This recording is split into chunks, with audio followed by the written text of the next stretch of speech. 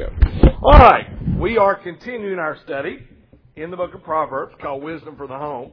And today, it's a very, very, very interesting subject. Unfortunately, we're going to get the 10,000-foot view because there's no way we can go through everything, not only that the book of Proverbs teaches, but that the Bible teaches about this subject.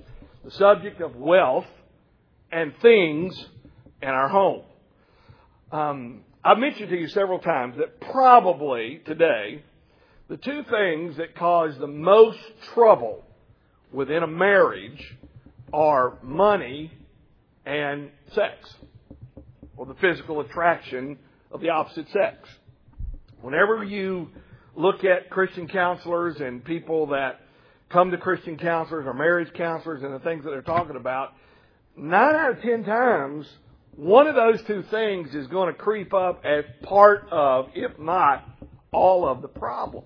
So it becomes very, very important that we learn what God says about how to manage those two things in our life, especially.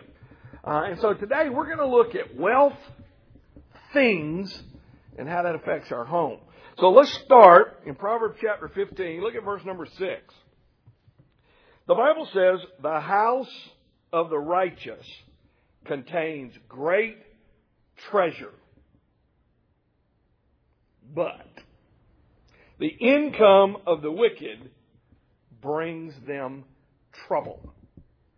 Now, first of all, when the Bible says the house of the righteous contains great treasure, most people, the moment you read that, your definition of treasure would probably be monetary or material. I mean, that's just what we think of. When we think of finding hidden treasure, we think of Pirates of the Caribbean and a treasure chest. And that's just how we're made. That's our human nature. When we think of treasure or we think of wealth, we think of materialism. Something material that I can get my hands on, whether it's money or it's a material thing. That's what we think of. Well, that's not always what God means when He says treasure. For example, He says, where your treasure is, there will your heart be also. He also says, lay up for yourselves treasures in heaven, where moth and rust does not corrupt, and where thieves do not break through and steal. Now, let me ask you a question. If I am told by God to lay up treasures in heaven, how do I lay up money or things in heaven? You can't.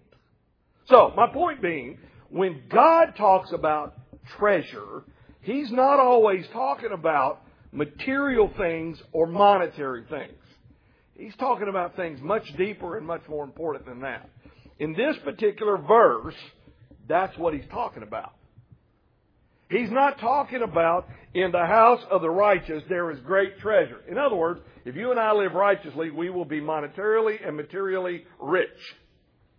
Now, I know some people that think that's what it says, and so their gospel is health, wealth, and prosperity.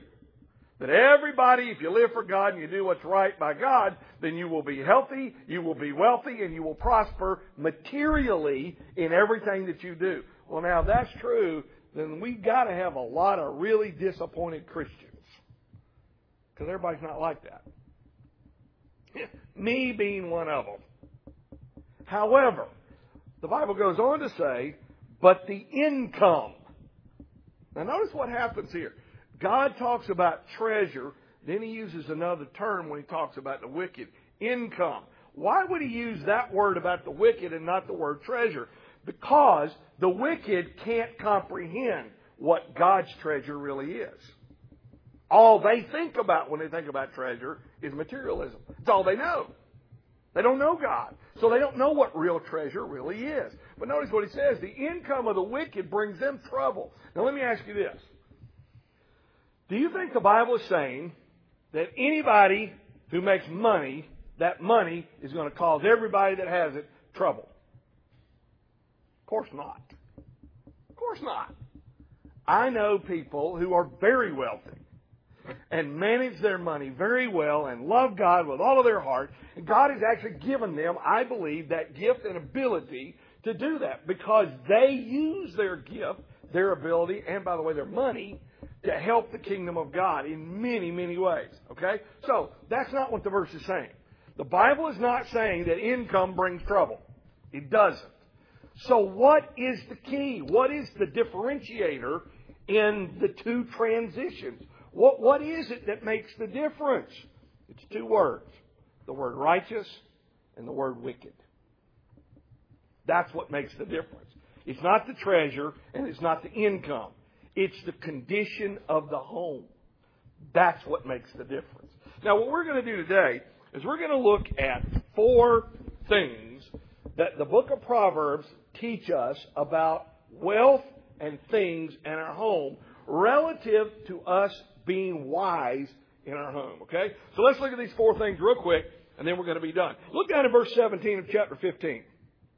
Better a meal of vegetables where love is than a fattened calf with hatred. Hold your finger there. Turn over a page or so to chapter 17, verse 1. The Bible says, better a dry crust with peace and quiet than a house full of feasting with strife. I want you to notice a common word used in both these verses. It's the very first word. The word better. Better. The first thing we need to do in managing our homes wisely, the way God says, is we've got to establish priorities. Now, in your personal application questions on the back, one of the things that I've put down as a question for you to discuss is, what are the priorities of your home? Can you list them? Do both of you know what they are, and do both of you agree on them? This is a major issue in marital relationships. What are the priorities of your home? For example, is the priority of your home to make $1 million before you're 40 years old? If it is, both of you need to know that's what the priority is. And if that is your top priority, it will govern everything you do. It'll govern every decision you make in your home. Now, obviously, do you think that's a wise priority to have? Y'all are making me a little bit nervous. No, it's not. First of all, probably 99% of us, that ain't going to happen anyway.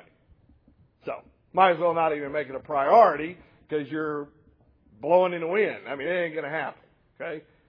You may get lucky. Maybe you are one of those ones that God is going to bless with that. I don't know that. However, that's not my priority. What did Jesus tell when he was speaking to the people in the New Testament in one of his many excerpts? And it's interesting because one of my kids, one of our favorite songs is a song by Toby Mac. What if I gain the whole world and lose my own soul? What does that profit me? Jesus said, what does it profit a man if he gains the whole world and loses his soul? What can a man give in exchange for his soul? Nothing. So, the first thing you got to do is establish priorities. Now, let me give you 4 of them. Now, there are probably more we could add, but these 4 are specifically mentioned in the book of Proverbs. So let's go through these. First of all, number 1, righteousness. What is that? That is being like Christ in my life and my home, my decisions, and everything about me. Okay? In chapter 15 and verse number 6, the first verse we read, the house of the righteous contains great treasure. In chapter 10, look back at chapter 10 and verse number 2. Ill-gotten treasure are of no value, but righteousness delivers from death. Chapter 11 and verse number 4. Wealth is worthless in the day of wrath, but righteousness delivers from death. You know, one of the priorities in our home ought to be righteousness. We want to live and be and act and react and make decisions based upon what would Jesus do. That ought to be a top priority in our home. Now let's stop for a minute, because that sounds real good in a spiritual sermon. But how does it happen in practical life? Whenever you and I have a decision to make, do we, if not verbally, at least mentally, ask ourselves, what would Jesus do in this situation? How would he respond? how would he react? How would he treat this person? What kind of decision would he make? Now, if you ask yourself that question, a majority of the time, the answer will probably be, I'm not sure. So, if I'm not sure what Jesus would do, then what do I do next? I ask Him. Lord, what do you want me to do? How many times do you and I make major decisions in our family and never one time ever consult the Creator of the universe about what we're supposed to do? We just do it.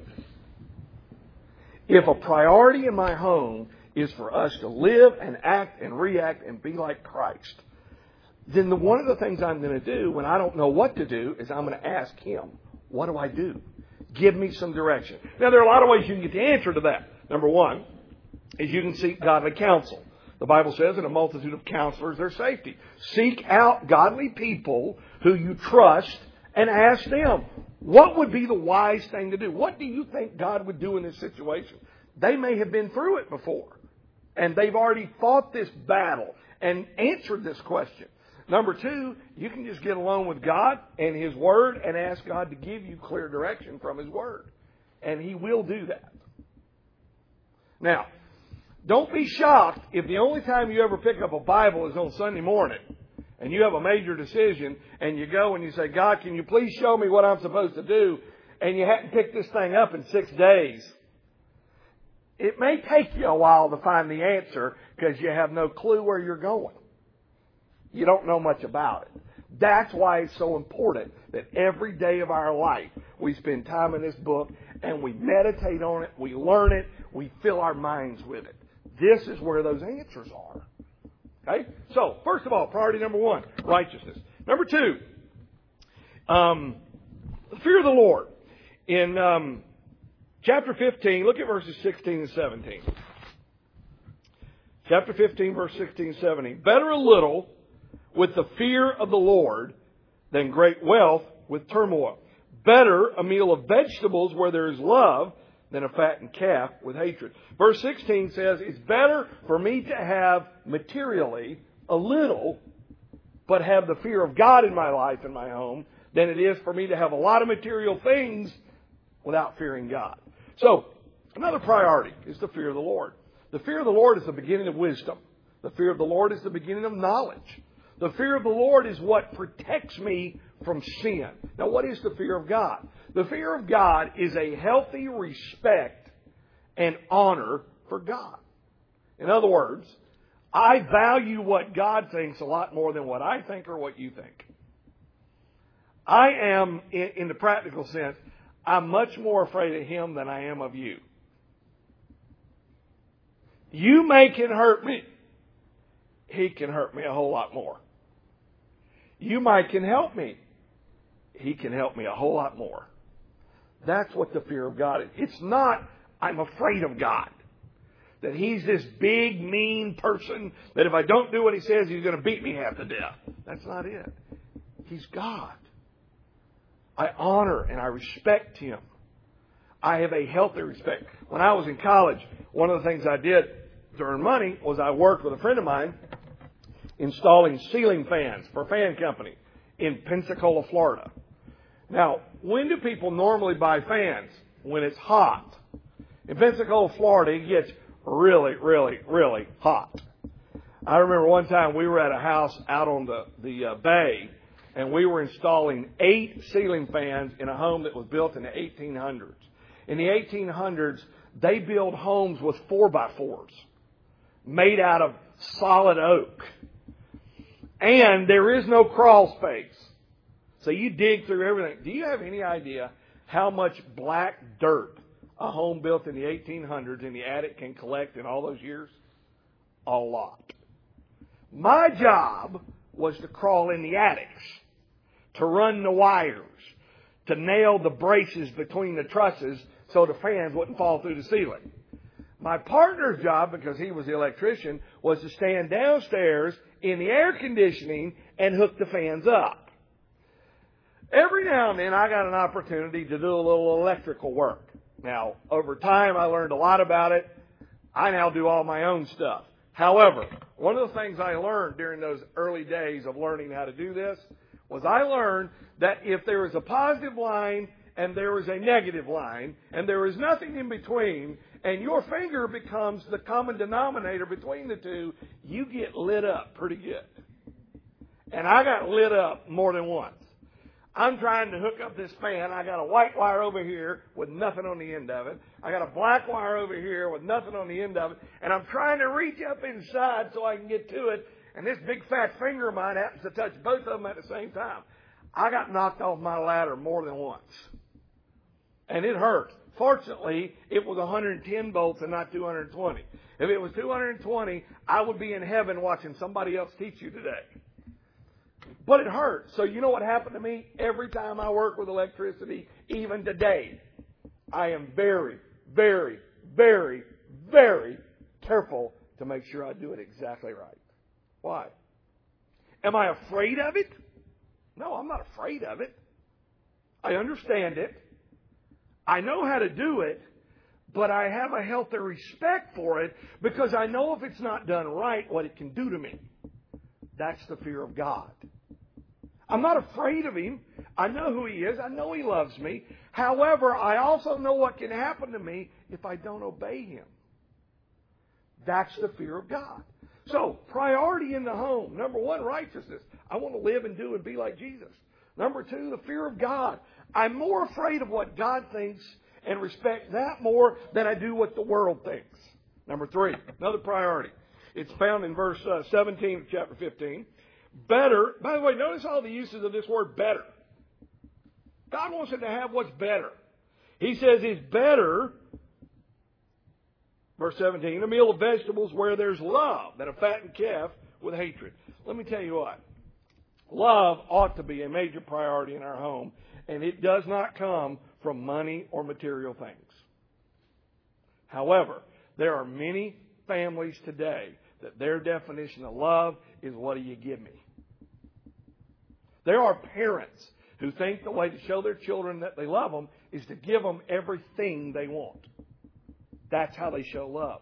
You're not showing love. You're actually, if you do that, you're going to ruin your children. You know what they're going to do? They're going to grow up, among other things, thinking that the world owes them whatever they want. And they'll never learn to work. You know what? If you take a look at the top 100 CEOs in this country, find out how many, and I don't know the answer to it. I know what some of them are. Find out how many of them came from a wealthy home where they were given everything they wanted and never worked for anything.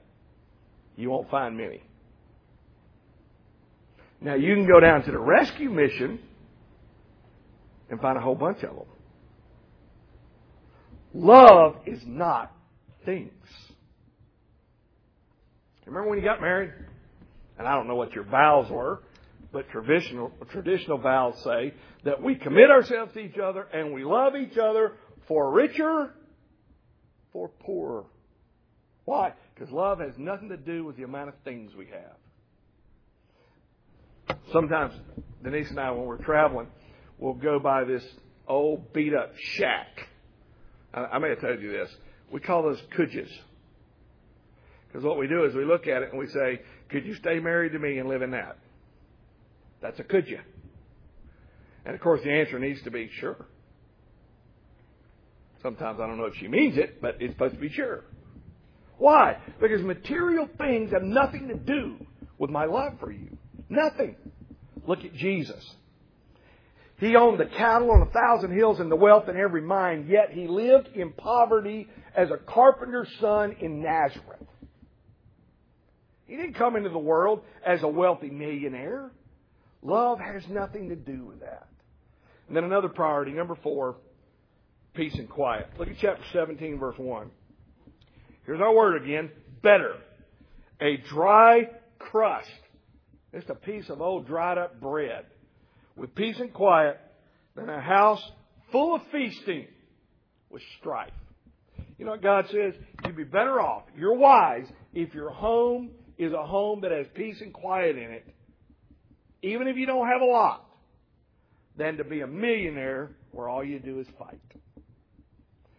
Let me ask you this. How many of you like to fight with your spouse? I mean, you just love to do that. You wake up, you dream of doing that. And I can't wait. You know, we just woke up.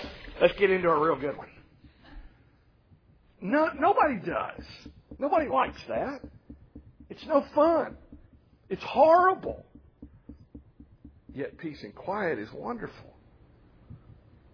We have 2 grandsons. We have 3. 2 of them live here. It's interesting. David Ryan just turned 2 years old this past week. By the way, he's been into his terrible twos in action for months. But he turned 2 years old this past week. Brody is now just getting to the place where he can make noise. It's very interesting. I know now why they call them grandchildren. Because it's grand to see them come and grand to see them go. They get there when both of them start going at the same time. They are the definition of what is not peace and quiet. However, that's not what God's talking about. What God's talking about is peace and quiet in here. It can be quiet on the outside and a loud storm raging on the inside of us when there's no peace and there's no quietness. Okay? So, prioritize. The first thing we got to do if we're going to handle wealth and things in a home is we've got to establish our priorities, and these are 4 of the main ones. And you'll notice none of them have anything to do with money or material things. None of them. If these are not our priorities, we're going to get destroyed by money and things. Number 2, learn contentment. Look at chapter 11 and verse number 6. Proverbs chapter 11, verse number 6. The righteousness of the upright delivers them, but the unfaithful are trapped by evil desires. In the King James Version, the phrase evil desires is translated greed. The unrighteous are trapped by their greed. Do you know what gets more families in financial trouble than anything else? Greed. Keeping up with the Joneses. Wanting to have what everybody else has and trying to figure out, well, how do they do that? I mean, we're the same age they are. We both have good jobs like they do. How do they do that? You know, the one thing most of us don't see is their balance sheet. You don't see that. Did you ever stop to think that maybe they've got all these material things, but they've also got a net worth of negative $300,000? Because they owe. So off to work they go. They don't own anything. They owe for everything. Because they had to have it. And it's destroyed. And let me tell you, that philosophy 3 years ago just about destroyed our country. Just about destroyed our economy. Now we're starting to recover a little because people are waking up. Including the people who used to loan the money. Okay? Contentment. I wish we had more time to go through this. I've given you some verses here. In Proverbs chapter 28, verses 19 through 22, Philippians 4, verses 11 through 13, and Hebrews chapter 13, verses 5 and 6. All of these verses talk about contentment. Being content with what we have. Do you know the key to being able to accomplish the 4 priorities we just talked about is contentment? You can have peace, you have all of that, and you don't have to have a lot of things if we learn to be content. It's when we get discontent. You know, let me tell you this, and we got to move on.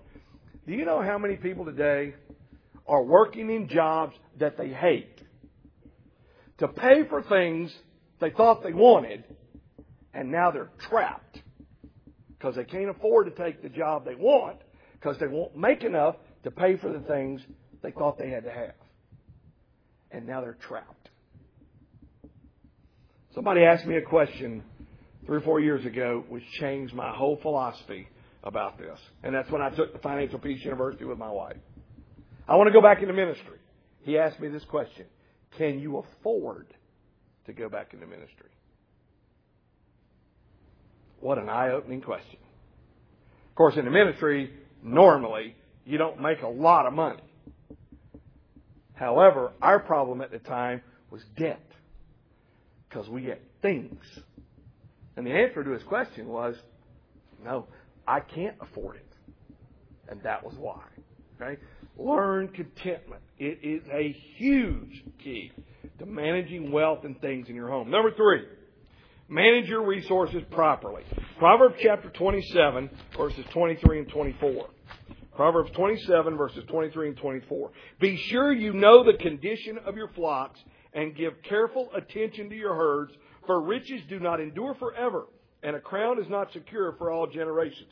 Basically, what God is telling us here is we need to make sure that we are aware of our situation and we manage them properly.